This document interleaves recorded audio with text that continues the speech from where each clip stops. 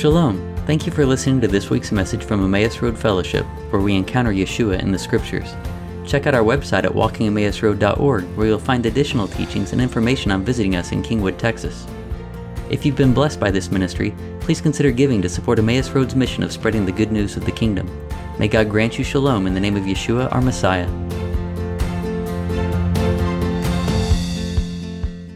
All right, so this week, we're going to start talking about the life of Abraham. Our portion this week is Lech Lecha, which is go for yourself. And, when we look at what we've seen over the past few weeks, we started out with God creating the heavens and the earth and giving a charge to Adam to go and to fill the earth, to be fruitful and to multiply. And he charged Adam to work the ground and to serve the Lord. And we went through 10 generations, and man had failed, and God brought forth Noah, right? One who would bring rest.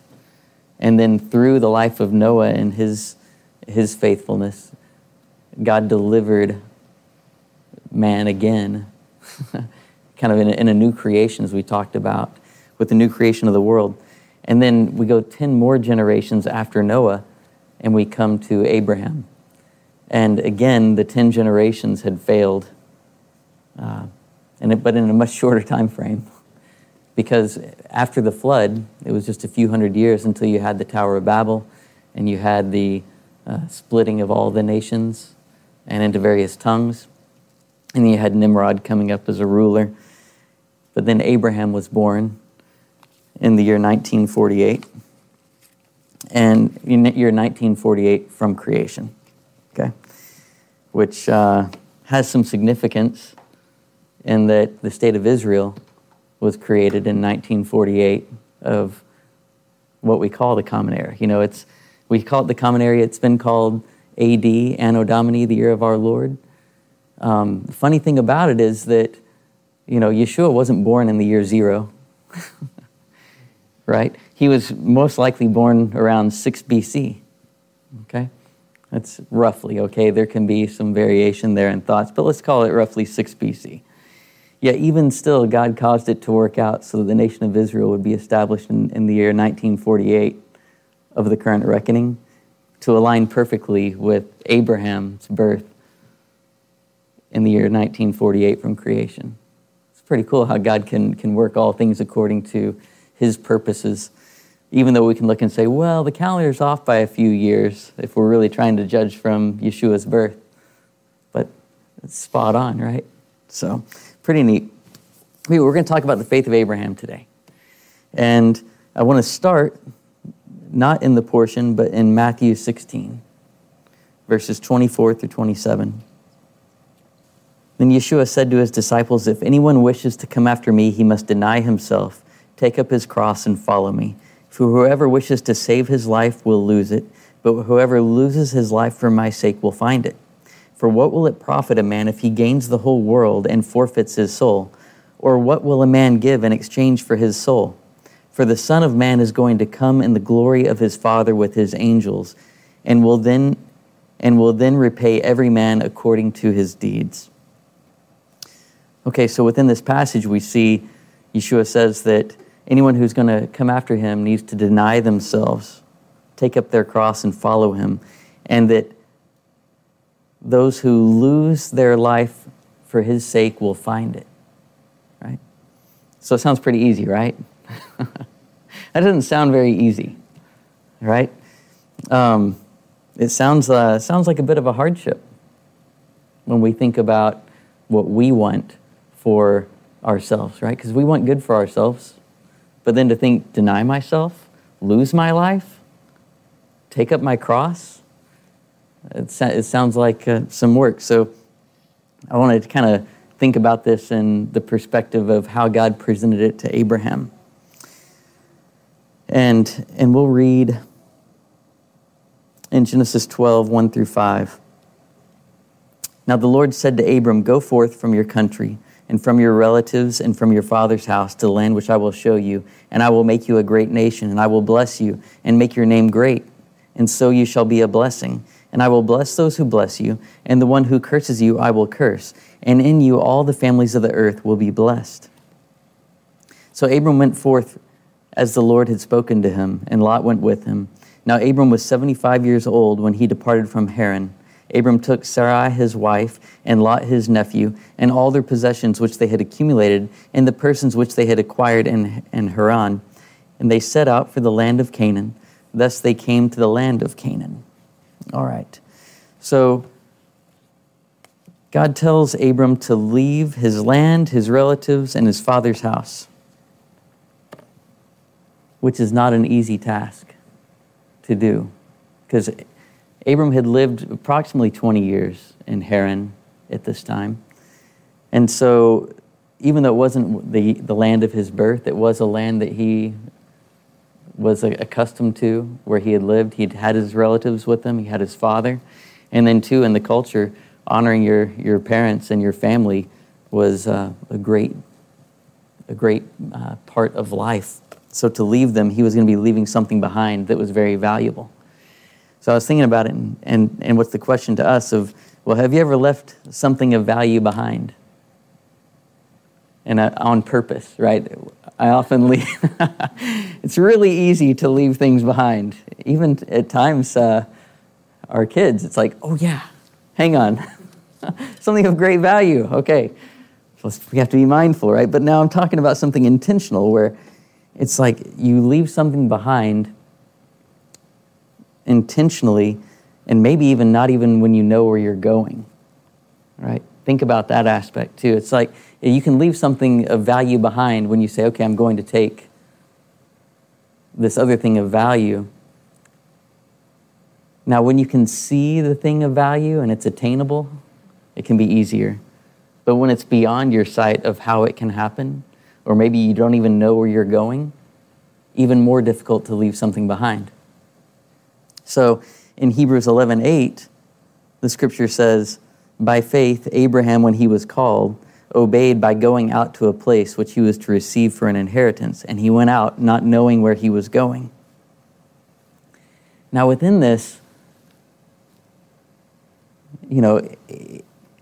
what did it mean that he didn't know where he was going? I'm not sure where I'm going with this either, but but he went to Canaan, right? And if you look at the story of how God was revealing his promises to Abraham, or to Abram at this time, 5 years prior to this call for Abram to leave the land, God had already given him the promise that he would have an inheritance, that God had plans for him, and the covenant between the parts in Genesis 15 had been given. But there was still an element where Abram didn't know exactly how things were going to play out, exactly what it would look like. Yet he trusted God. And because he trusted God, because he had faith in the God who can bring life from the dead, who can do what he said he will do, he was willing to go and say, all right, I'm going to go and I'm going to follow wherever you lead and know that it'll be established according to your word. So he had faith and he obeyed based on what he knew. And one of the things I think that God used to encourage Abram in this was the words that he used when he called him to go forward. Because when in the scripture, what God said to Abram is, Lech lecha, okay, which is, it's repetitive. It's like, go and go yourself. And the sages understand it to be a call to go for yourself to the land which I will show you, okay? So there was something that was good for Abram in this, okay? So he was going for himself to receive what God had promised, but he was also going for something that was greater than himself, which was God's plan of how he was going to make Abram a blessing to all the nations, okay? But in it, again, there was good for him, even if he couldn't understand it. And there was the good that God knew, coupled and worked together. So when we think about Yeshua saying that you must deny yourself, take up your cross, and follow me, and he who loses his life for my sake will find it. That's a call to deny yourself for yourself. It's a take up your cross for yourself. And you're going to find life when you're willing to lay aside what you think is important and take hold of that which God says is important. When you lay aside your vision and your plan and say, God, your vision, your plan is perfect.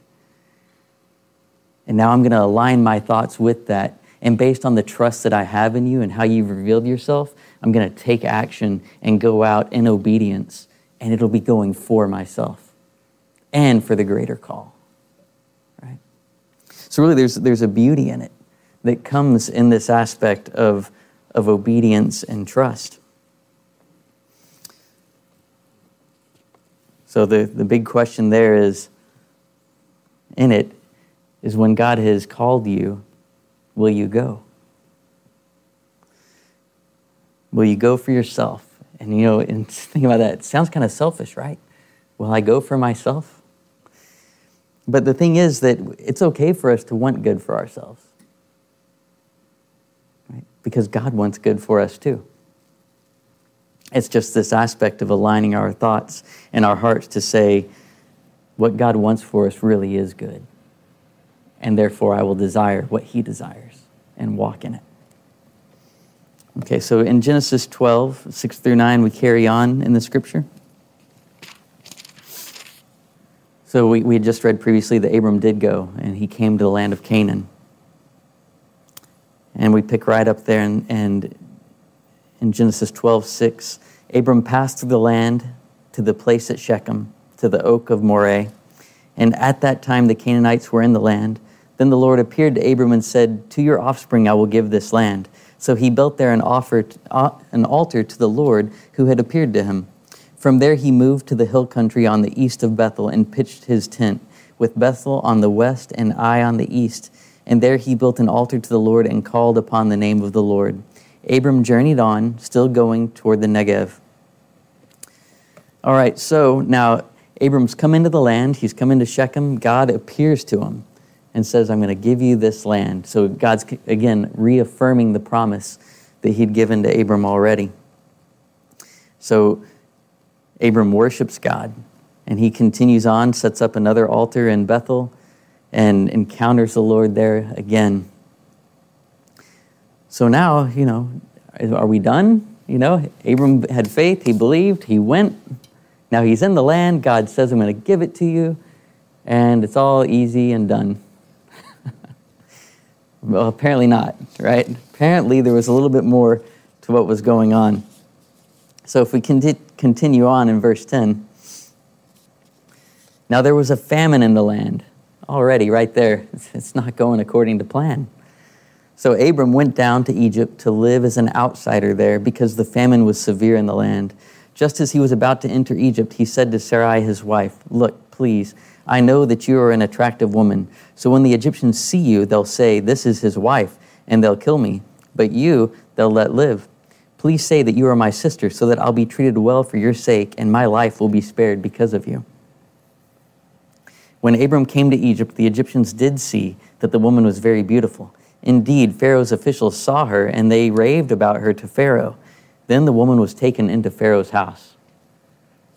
Now, this isn't just not going according to plan. This is disastrous, right? Because he went into the land of promise, and what did he find? A land of plenty flowing with milk and honey? No, he found a famine to where he had to leave the land that was to be his and to go into Egypt, where his wife is taken captive by Pharaoh. Now, of course, it's not that Abram didn't have a hand in some of his misfortune, right? It's kind of like what we talked about last week. Abram was righteous, but he wasn't perfect. and so, yeah, he contributed to some of the problems that were going on here. But now it's not looking good. But this was just one of many trials that Abram was going through in his life and that he even would encounter. There were 10 trials that Abram faced. Now, the counting or the accounting of those 10 trials can vary based on the source that you look at. But it was 10 trials and tests that he was going through that would prove his faith, that would demonstrate his faith and perfect it as he walked along the way. So the 10 trials, according to one accounting of it, is the first one, the call to leave his family and his home. And second one is the famine that he faced in Canaan. The third is the abduction of Sarah. The fourth is the war with the 4 kings when he rescued Lot. The fifth is the long wait that he had for a son and his marriage to Hagar. The sixth was to perform circumcision. The seventh was the second abduction of Sarah. The eighth was the exile of Hagar after she gave birth. The ninth was the exile of Ishmael. And the 10th was the sacrifice of Isaac. These are not easy tests and trials that he was going to face along the way. So why did God test Abraham? If God knows what we'll do before we do it, if he knows the words that are going to be on our tongue before they even, or the words we're going to speak before they're even on our tongue, then what's going on? And from one commentary that I read, they say a heavenly test is one that forces a person to choose between God's will and his own nature or understanding of what is right. Okay? So he was tested in order to really see what will he do. Will he submit his own will to the will of God and to submit his own idea and wisdom of what's right and take on what God has said is wisdom.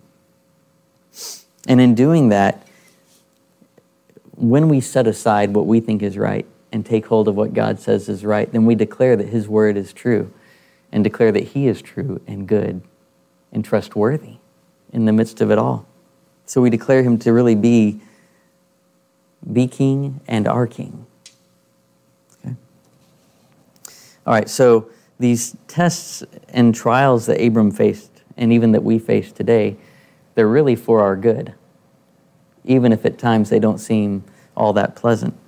And that reminds me of in James 1, 2 through 4. I threw you a curveball there, Jeremy. It's consider it all joy, my brethren, when you encounter various trials, knowing that the testing of your faith produces endurance, and let endurance have its perfect work, so that you may be perfect and complete, lacking in nothing. Right? So God was perfecting Abram. He was testing him, bringing him to a new place. Now, when God tests, that's not the same thing as temptation. I think it's important for us to recognize that.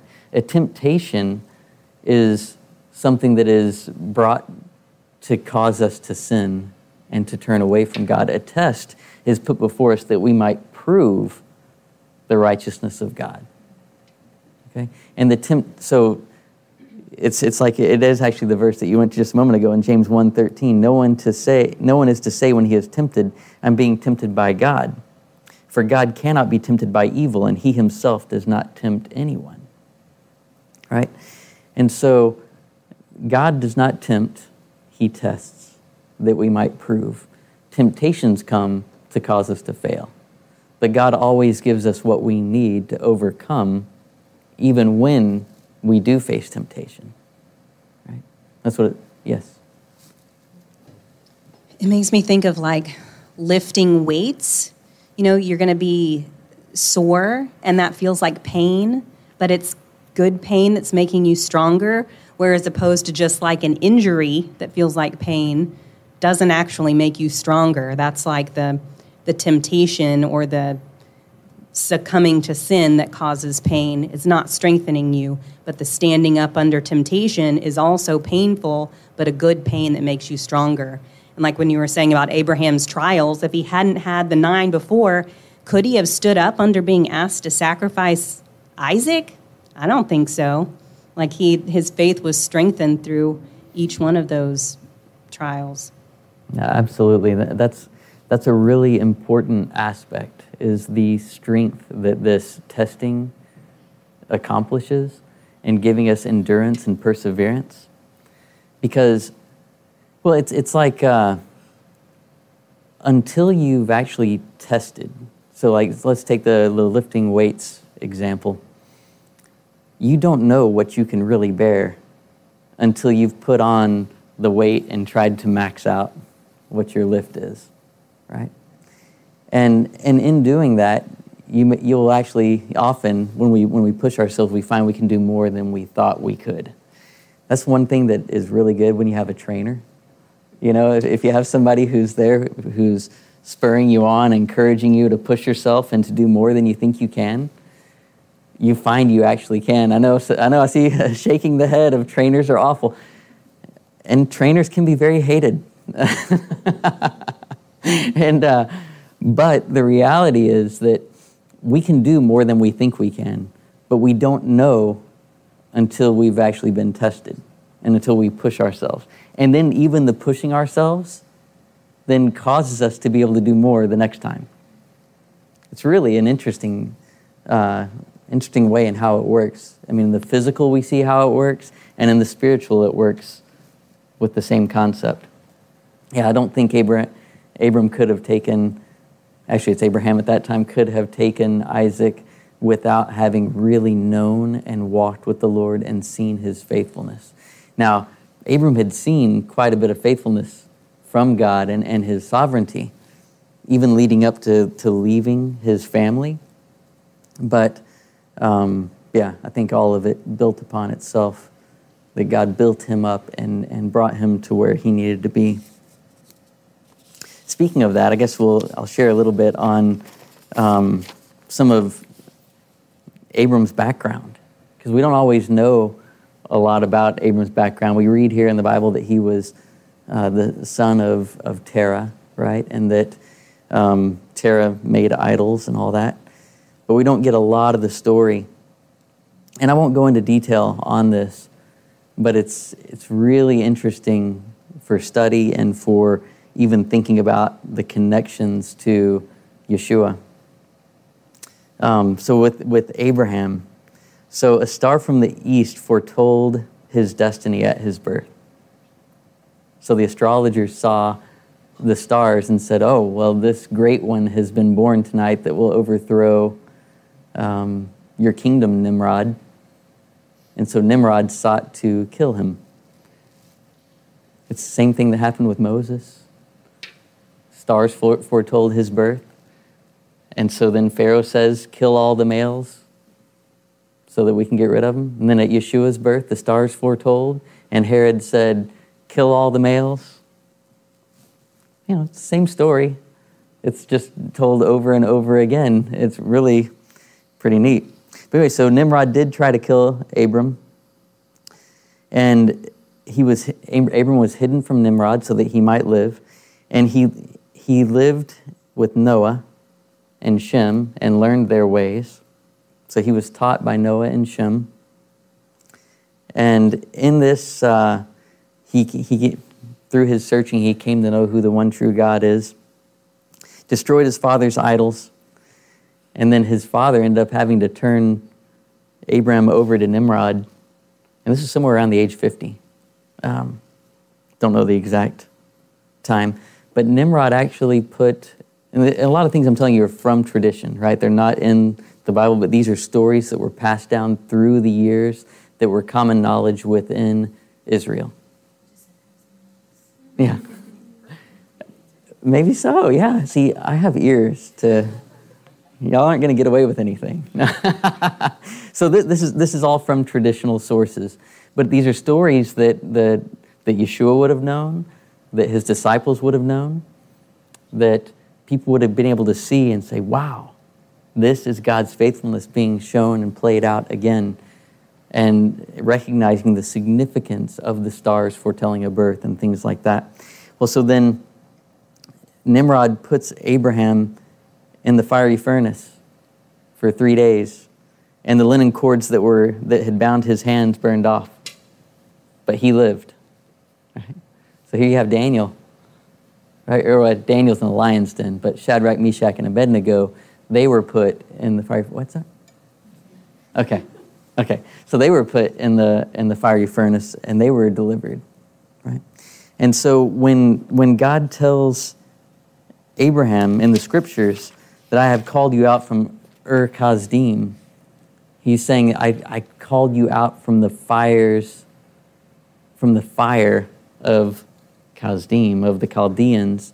So he was actually speaking of a literal thing, not just Ur as in a location, but I brought you forth from the fire that should have killed you for this purpose. Man's purpose was to kill you and destroy you, but I have a different destiny for you. And so I called you forth from there, and now that I've shown myself faithful and able to do all things, go for yourself to a land that you will receive as an inheritance, and I will make you a blessing to all people. So God demonstrates himself faithful and then calls us further. And then he shows himself faithful again. And part of the thing here is being able to trust that he will continue to be faithful. He's been faithful throughout the ages, and then he's been faithful with us in our lives. But we have to remember the things that he has shown his faithfulness in so we can be encouraged and strengthened and be able to go forth when he calls us. It's like with Yeshua in the scriptures, it says that he believed in the one who was able to raise him from the dead, and he submitted his life even to the point of death, right? Knowing God would raise him up because he trusted in God, that he was able to do all of those things. And God's intention was good in it all, right? So with this, this testing that's going on, the testing of faith takes faith from a concept and forces it to go into an action, right? Because faith isn't just an idea.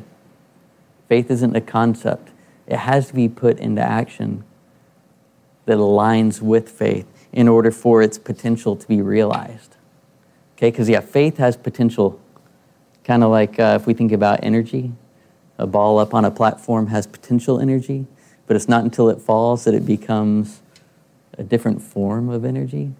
Well, that actually produces something. Same thing with our faith. It's like we have our faith, we can put it on a shelf and never use it. It has a lot of potential energy.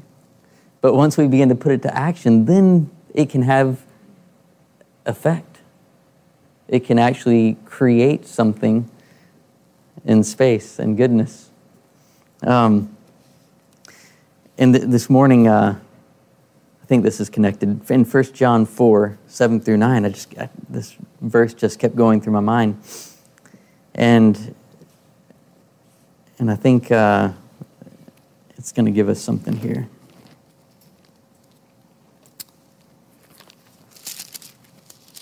Okay, here we go. 1 John 4, 7 through 9. Beloved, let us love one another, for love is from God, and everyone who loves is born of God and knows God. The one who does not love does not know God, for God is love.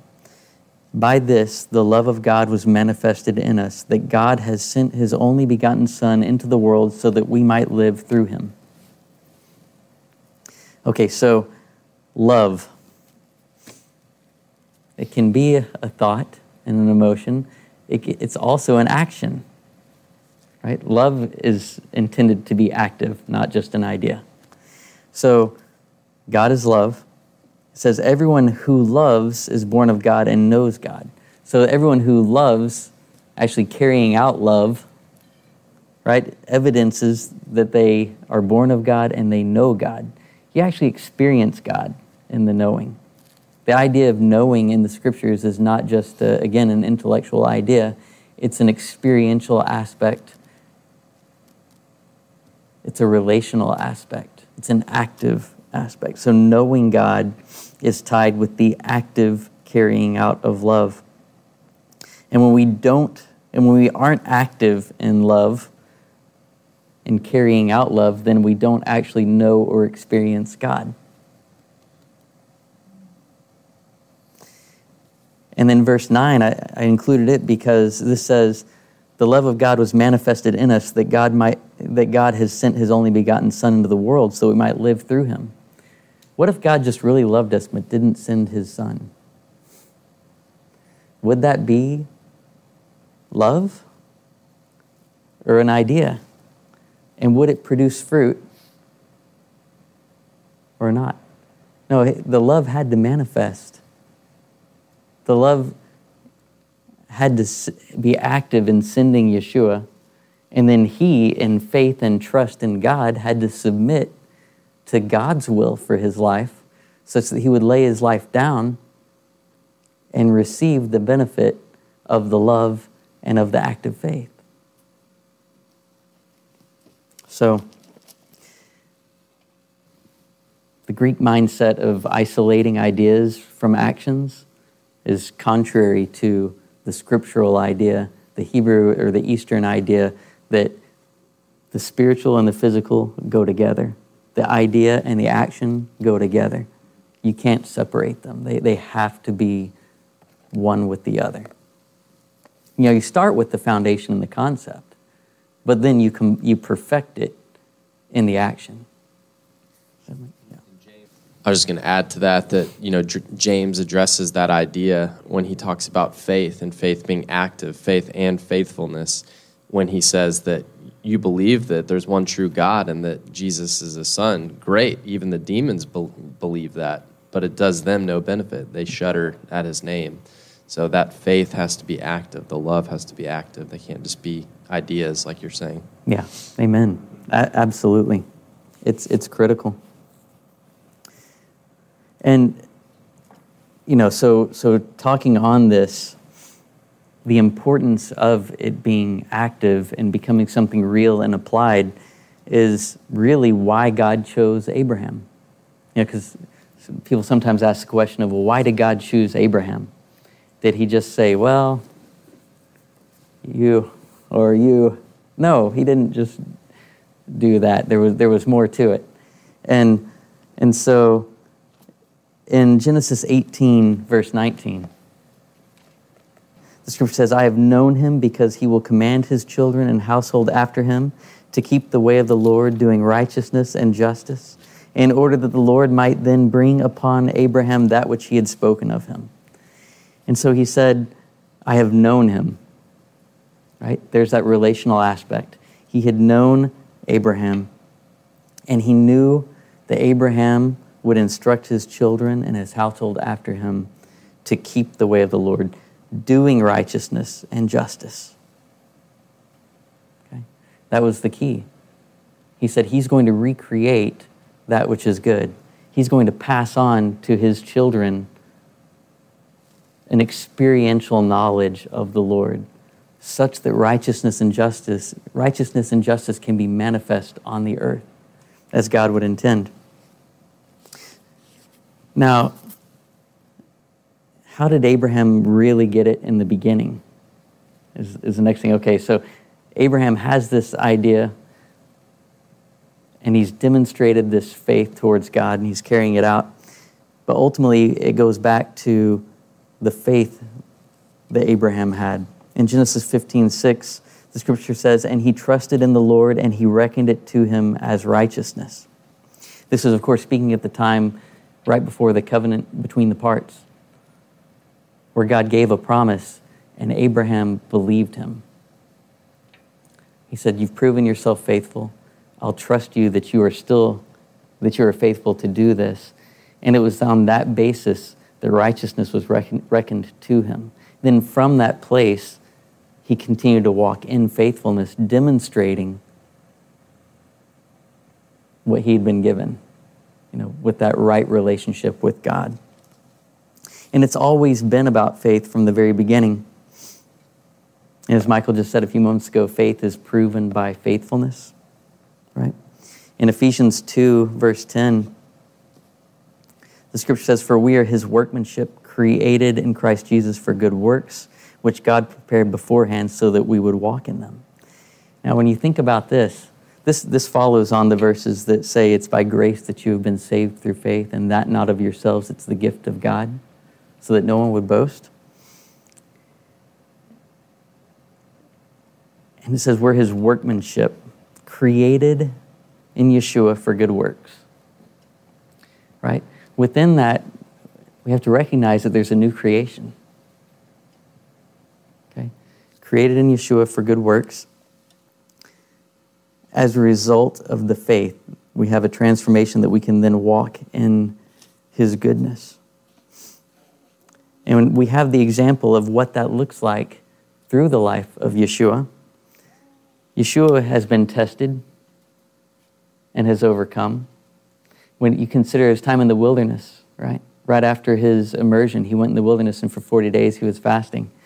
And during that time, the adversary came and he tempted him. But Yeshua rejected the temptation and withstood and remained faithful to God. He was proving his faith. And Yeshua was willing to give up everything so that he'd go where he was called. Now, when he was being tempted by the adversary, the things that were placed before him were temptations that were in alignment with what God had promised, that all the nations would be given to him. You know, Satan offered it up to him, but he said no, that was the wrong way of going about it. So Yeshua was willing to set aside what he saw as a path that could have gotten the promises, instead said God's way is better, and he would submit to it, much like Abraham was doing when he left the land and went and trusted. In Matthew 16, verse 21, the scripture says, from that time Yeshua began to show his disciples. Okay, earlier we read here from Matthew 16 about denying ourselves and taking up our cross. These verses right here immediately precede what Yeshua was talking about denying ourselves and taking up our cross. He said, from that time Yeshua began to show his disciples that he must go to Jerusalem and suffer many things from the elders and chief priests and scribes and be killed and be raised up on the third day. Peter took him aside and began to rebuke him, saying, God forbid it, Lord. This shall never happen to you. But he turned and said to Peter, get behind me, Satan. You are a stumbling block to me. For you are not setting your mind on God's interests, but man's. Okay? Now, Peter was a man of faith, right? Of great faith. But when he was looking at the plan of how he thought things should work for Yeshua, he was like, well, I don't think that your death is really going to be working out here for establishing the Messianic kingdom. It doesn't compute. I mean, Peter was a smart guy, you know, but Yeshua says, no, there is something greater than what you understand. And Yeshua is essentially saying, I'm going for myself, right? Let's go back to the whole Lech Lecha, go for yourself. I'm going for myself, even though it doesn't look like it's good. I am going for something because he was seeking an inheritance that God had promised to him and seeking a purpose that God had promised to him. In Matthew 26, verse 38, the scripture says, then he said to them, my soul is deeply grieved to the point of death.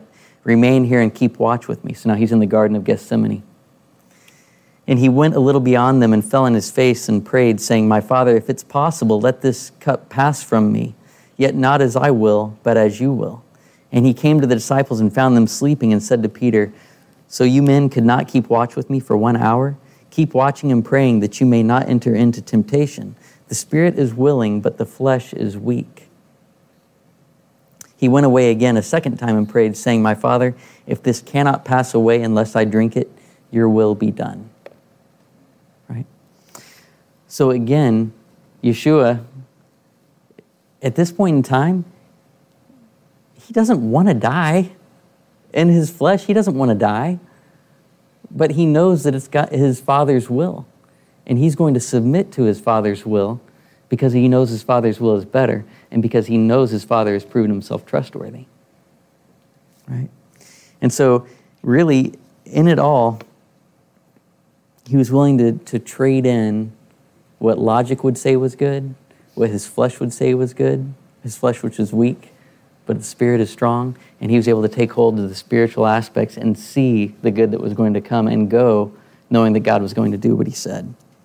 And so really, in a way, again, he went for himself to receive the inheritance, which he did receive because God did raise him from the grave and is preparing a people for him.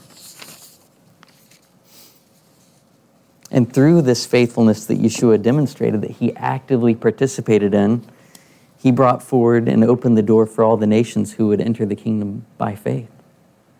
Right? He accomplished a salvation for the Jews and for all those who would call upon his name. With the time that we have left, I want to go back to Genesis 12:10.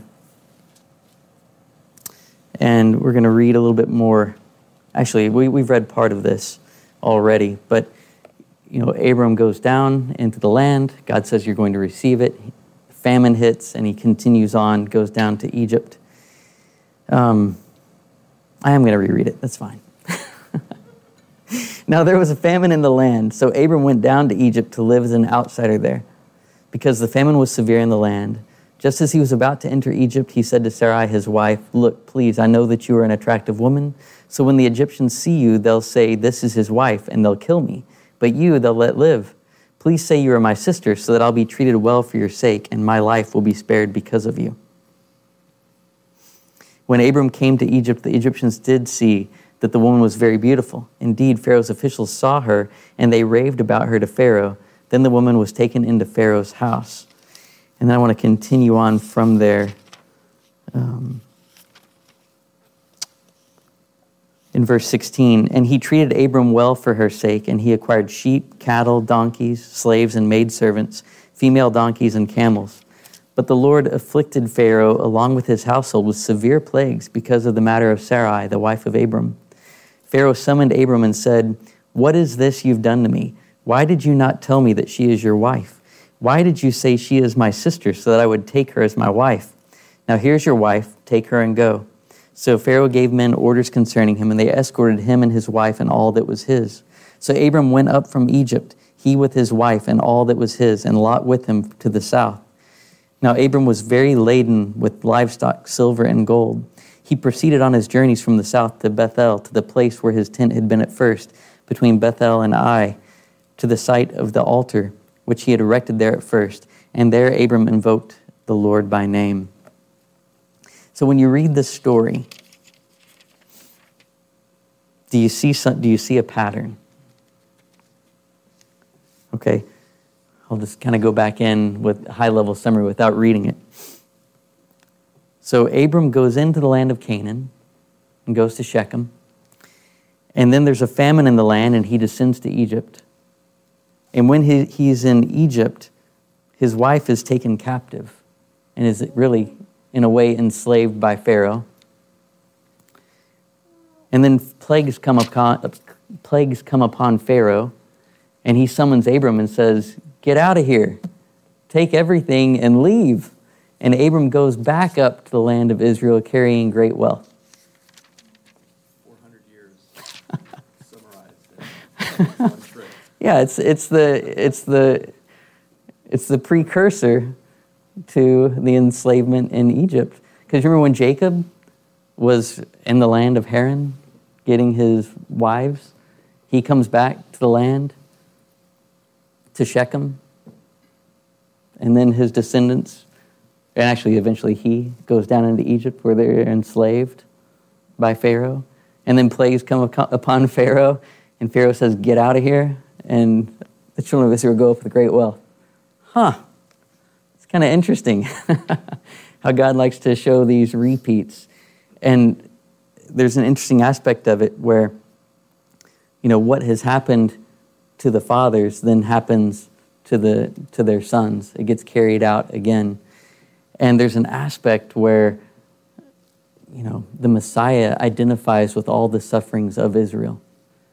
And so when the children of Israel go into exile, the Messiah goes with them in exile. And so you see parallels with the life of Yeshua, where he had to escape to Egypt and be brought up, where he has to go into exile and then bring the people back. Anyway, it's a pretty neat thing, but this story that happened with Abram tells us the story of the enslavement, and it ties into Passover in that way because of the deliverance that came at the time of Passover when Pharaoh sent the children of Israel out of Egypt. And Jared mentioned the whole aspect of the 400 years and how there was 430 years from the time of the promise until the Exodus from Egypt. And when we look in the scriptures, we find that the Passover in Egypt occurred on the same day that the promise was given to Abram in Genesis 15 with the covenant of the parts. Okay? And it also is the same time of the covenant of circumcision. It's also the same time as the birth of Isaac. All these things happened on Passover.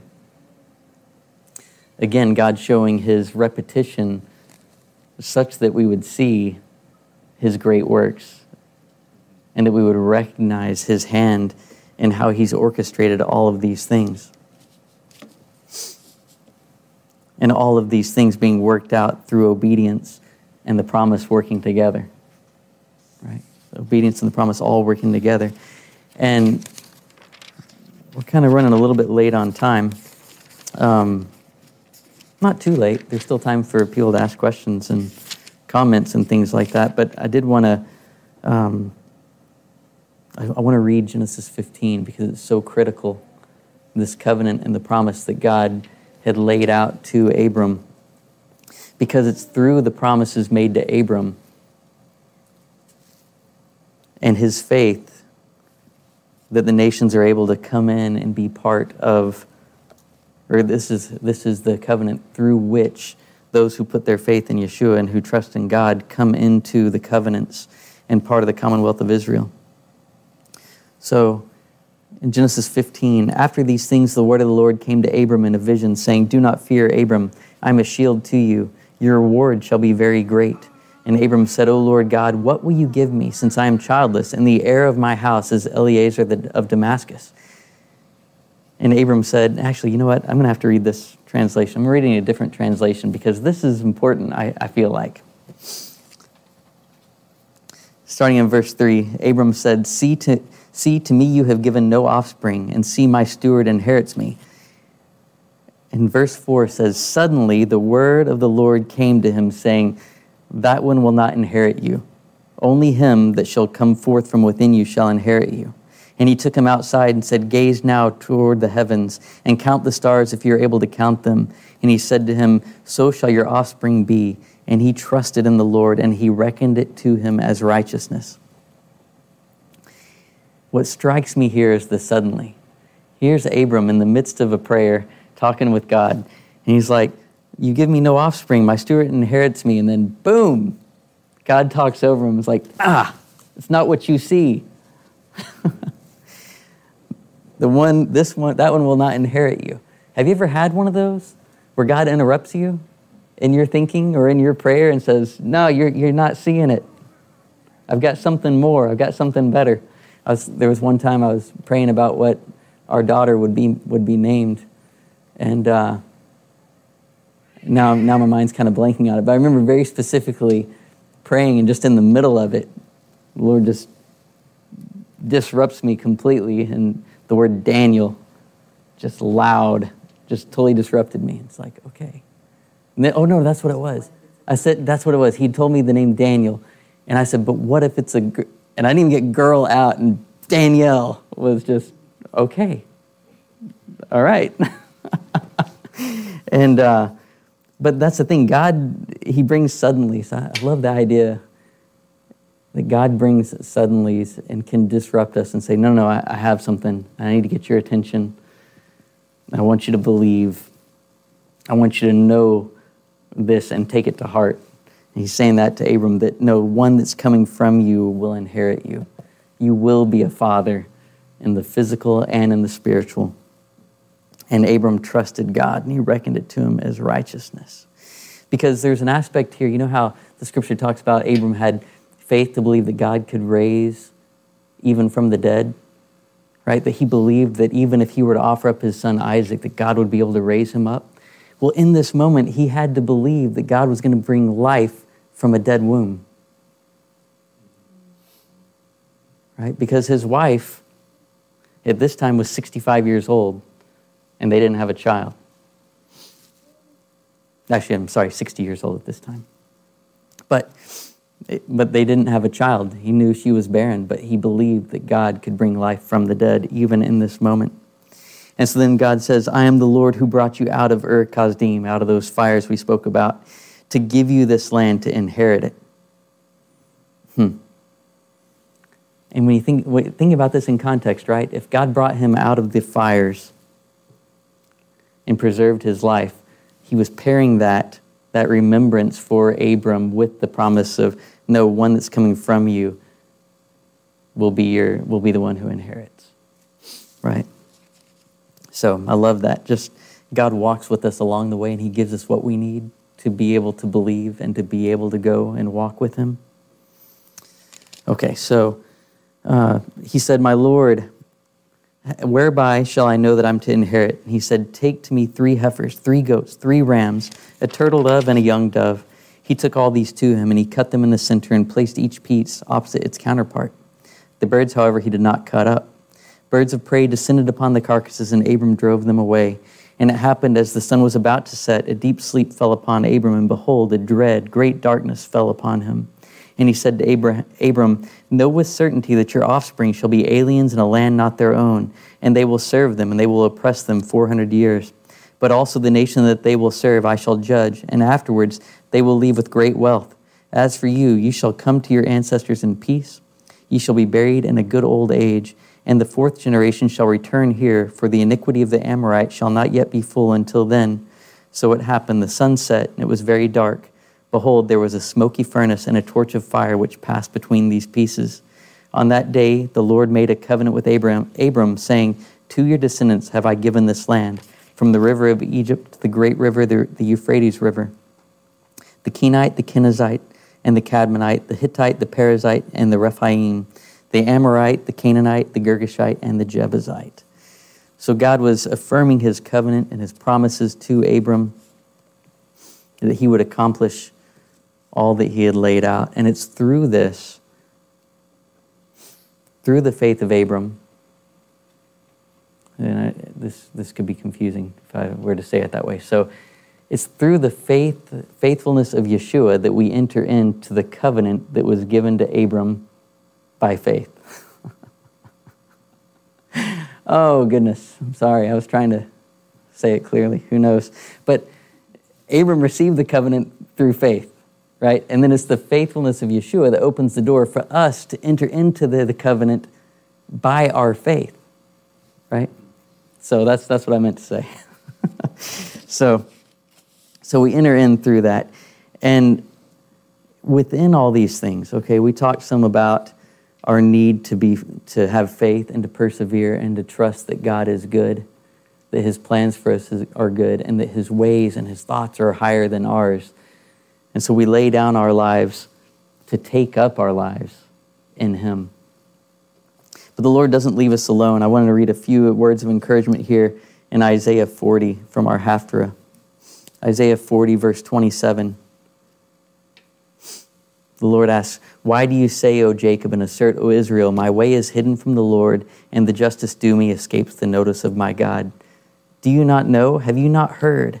The everlasting God, the Lord, the creator of the ends of the earth, does not become weary or tired. His understanding is inscrutable. He gives strength to the weary, and to him who lacks might he increases power. Though youths grow weary and tired, and vigorous young men stumble badly, yet those who wait for the Lord will gain new strength. They will mount up with wings like eagles, and they will run and not get tired. They will walk and not become weary. So that verse 2, when it says those who wait for the Lord, it's those who wait expectantly. Those who hope in the Lord will gain new strength, and it's the strength that he provides. And jumping forward to chapter 41, verse 8, he says, but you, Israel, my servant, Jacob, whom I have chosen, descendant of Abraham, my friend, you whom I have taken from the ends of the earth and called from its remotest parts and said to you, you are my servant. I have chosen you and not rejected you. Do not fear, for I am with you. Do not anxiously look about you, for I am your God. I will strengthen you. Surely I will help you. And surely I will uphold you with my righteous right hand. So in the midst of it all, in the times when we feel like God's forgotten us or forsaken us, when it doesn't look like we thought it should work out. Just like when Abram goes into the land, he says, I'm giving you this land, and he gets hit by a famine and then exiled to Egypt. God says it doesn't matter what your eyes see. I will strengthen you, and I will uphold you, and I will bring it about. Earlier when we were in worship, early on when we were singing, I wasn't connecting. I don't know if other people weren't connecting. I wasn't connecting. And I was just praying, and I was like, Lord, I want to encounter you in worship this morning. And when the third song came along, it was the song, You Will Be Praised. All of creation will sing, Worthy is your name. I mean, there was a breakthrough, at least with me. And I was hearing like loud singing going on in that moment. And it wasn't just me. But I felt like there was this breakthrough. And in that, I felt like the Lord was saying, you know, just because you're not feeling it in the moment, keep pressing on. Because just because you don't see it right now doesn't mean it's not coming through. Keep going and see the breakthrough. Keep going and see the faithfulness of God carried out and the promises fulfilled in your life. So we can go confidently knowing that He goes before us and that He's with us forever through it all. And wrapping that up in Isaiah 41, verse 14. Okay, so you're hearing this verse before I read it, and I have to give a little clarification. It says, do not fear, you worm Jacob. God's not slandering Jacob right there.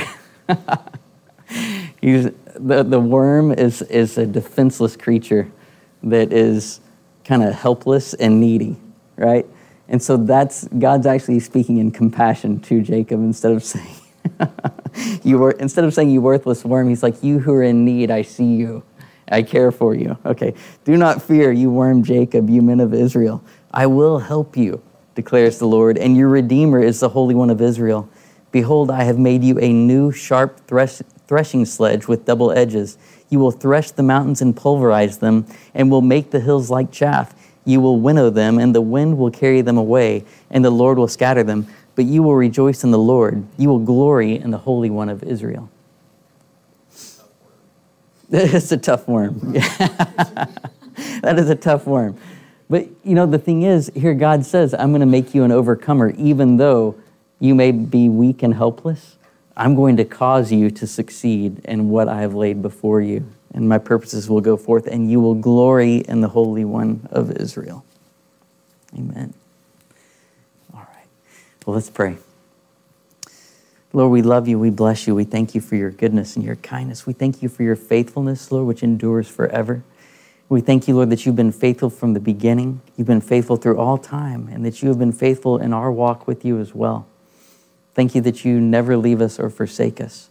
Lord, give us eyes to see and wisdom to understand your good purposes and what you are doing, even when we don't see it in the physical, when it doesn't align with our reasoning. Lord, you are mighty and sovereign over all, and your ways and intentions are good. May we all, Lord, walk in faith, going for ourselves, taking hold of that which you say is good, and walk in abundant faithfulness towards you. Lord, we bless you and thank you. I ask these things in the name of Yeshua. Amen. Thank you for joining us. If you enjoyed this message, please consider sharing it with a friend or family member, and help us out by giving a review on iTunes or other podcast platform. Check out our website at walkingemmausroad.org for additional teachings and information about visiting Emmaus Road in Kingwood, Texas.